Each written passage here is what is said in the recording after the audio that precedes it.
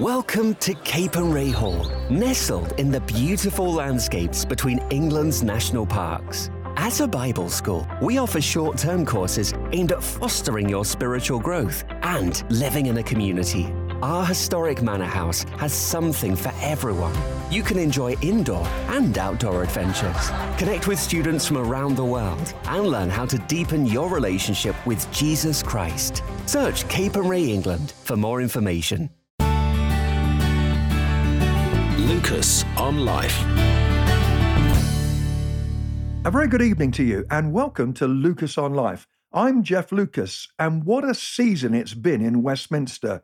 Years ago, the columnist Janet Street Porter said that Britain was becoming shouty Britain, and there's certainly been a lot of shouting in the House of Commons.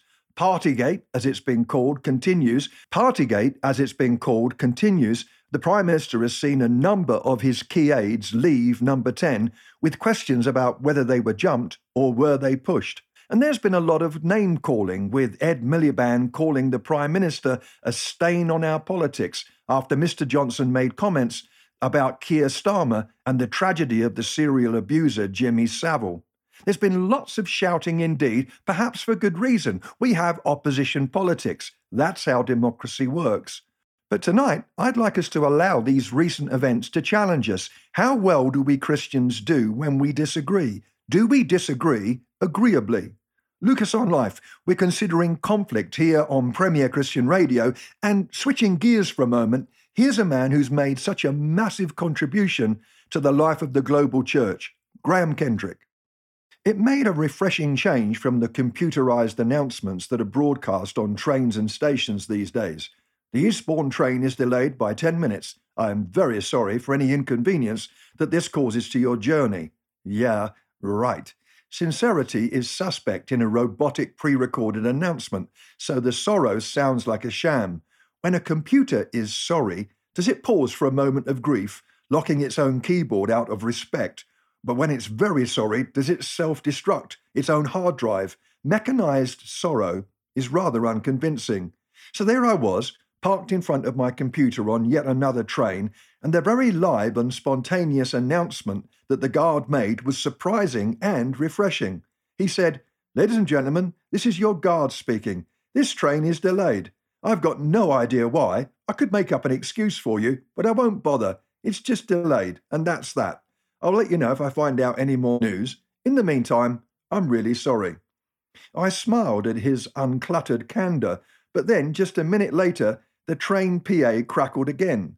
This time, it was the driver, who was obviously miffed at his colleague's frankness. He blew into the microphone like an amateur Elvis impersonator taking to the stage and spoke with the odd staccato of a club singer. Ladies and gentlemen, this is your driver speaking. And following the recent announcement made by my colleague, who is usually very professional, allow me to provide you with the reasons for the delay to this service. He then gave a lengthy explanation for the tardiness and said he was sure that the highly experienced guard, who was also a long-serving staff member, would respond helpfully to any further inquiries about the delayed service. The tension between them was palpable. These chaps were having a very public spat over the PA. Incredibly, within seconds, the guard came back on to make a further response. This train journey was getting really interesting and could possibly lead to a world war. Ladies and gentlemen, this is your guard here. My colleague, the driver, is quite right, and I am delighted to confirm that this train will arrive at its various destinations eventually. I laughed out loud, and most of the carriage joined me, but then I realised that I'd just witnessed an escalation of conflict. Instead of having a quiet word in private about appropriate procedures and announcement protocol, these two railroad gladiators were taking their irritations with each other out into a very public arena. Watching others quarrelling, getting into conflict, is always uncomfortable. I've experienced a few buttock-crunching moments when married couples have sniped at each other in front of me during a shared meal or during a car journey. Awkwardness shrouds what moments earlier was a happy event. I find myself staring woodenly at my food as if utterly fascinated by it, or out of the window studying a perfectly ordinary tree, hoping and praying that they'll call time on their squabble. And it's even worse if they try to draw me in and take sides. What do you think, Jeff? I think you should wait until you're alone and I'm out of earshot, and then you can sort yourselves out. That's what I think. Sometimes churches are shattered because we turn personal conflicts into church-wide feuds. There's plenty to get upset about in church, be it our pew preference, the woman with the spaceship-sized hat which eclipses the sun, the vicar's pompous preaching voice, or that irritating person with whom we simply have a personality clash. We can turn small grievances into public vendettas, drag other people into the ring, and end up with an unseemly congregational fistfight. Groups form into indignant, self-righteous gangs who want to score points and win rather than resolve the issue peaceably. Before long, seismic cracks appear and churches fracture and divide, sometimes irreparably. People become vicariously offended for each other.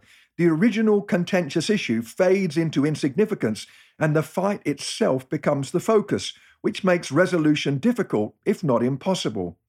Anger is not a laser-directed missile that zeroes in on one target, but a bomb that can create collateral havoc everywhere. I've seen the carnage too often.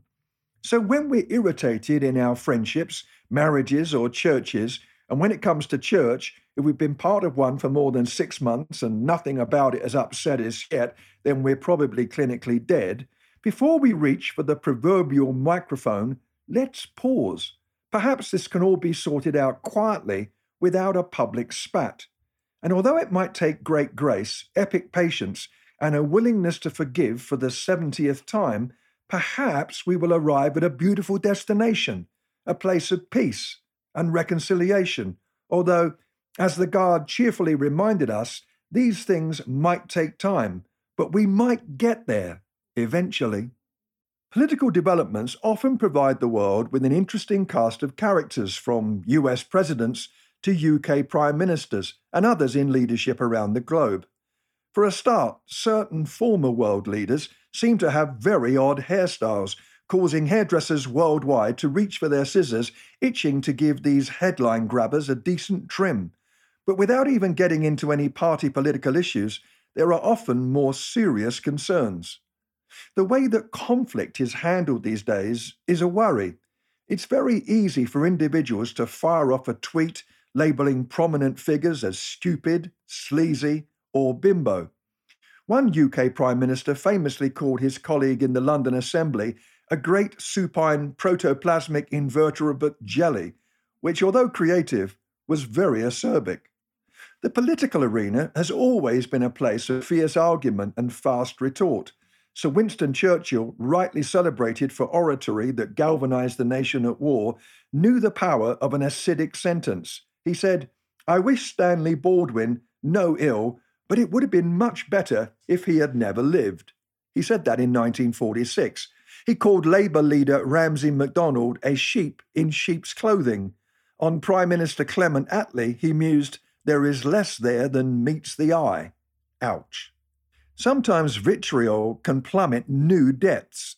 Instead of debating issues, leaders resort to infantile barbs and personal attacks. Sadly, when adults in high office model bullying behaviour, young people may well feel justified in doing the same. We Christians need to beware too. A favoured weapon of choice among believers is the labelling machine. A Christian leader raises genuine concerns and questions about a theological topic and is quickly tagged as a heretic. There is such a thing as heresy, and truth must be guarded, but it's the speed at which the label is applied that's really worrying. Those in leadership can be guilty of labelling too, especially the more insecure types. As a young pastor, I was irritated by a lady in our church who fearlessly confronted the male-dominated model of leadership that we had at that time. I quickly tagged her as divisive and viewed her as an interloper who threatened our unity. However, she was perfectly within her rights to raise her concerns. I believe, actually, she was totally right in her theological convictions, and I'm grateful that she accepted my apology some years later. There is a genre of name-calling which is particularly devastating because the person attacked has no means of defence. A preacher is dubbed as unsound. Their teaching is not deep enough, an entirely subjective accusation because there's no way to scientifically measure just what is deep enough. Exuberant worship is sniffily dismissed as frothy. Healthy discussion and disagreement become impossible, while dissidents are tagged as traitors. Authentic unity is not the result of an absence of conflict. If you're in a church where everyone always agrees on everything and dissenters are quickly shuffled to the edges, then run for your life. The doctrine may be orthodox, but you might be unwittingly trapped in something that has the social structure of a cult. Not only is all this name-calling hurtful, but ironically, it doesn't help us get to the truth. When we lob verbal grenades at each other and then duck into the trenches with others who share our opinions and prejudices, we won't grow. Name-calling is lazy. It's easy to smear and demean those who disagree with us with a well-aimed insult rather than rigorously engage with their argument. Next time we find ourselves in a cauldron of conflict, let's play nicely and disagree agreeably. Emmanuel from Martin Smith. Speaking of the God who is called Emmanuel, which means God is with us. And Jesus has come among us to show us how to live and indeed how to navigate conflict. As his followers, we're called to live a life that's radically different, a contrast of clarity married with humility, of diversity and at times disagreement, but as people who handle conflict with grace and listening hearts. Perhaps you're in a situation of conflict in your local church right now. Tempers are boiling and words are flying hot and fast. Why not take time to stop, step back, and pray? Let me remind you of something I said earlier. If conflict is not allowed in your church, then beware, it might be turning into a cult. Conflict is a healthy part of life. But when conflict does come, let's ask the Holy Spirit, our helper, to help us find a way through. Thanks so much for joining me. See you next time. Lucas on Life.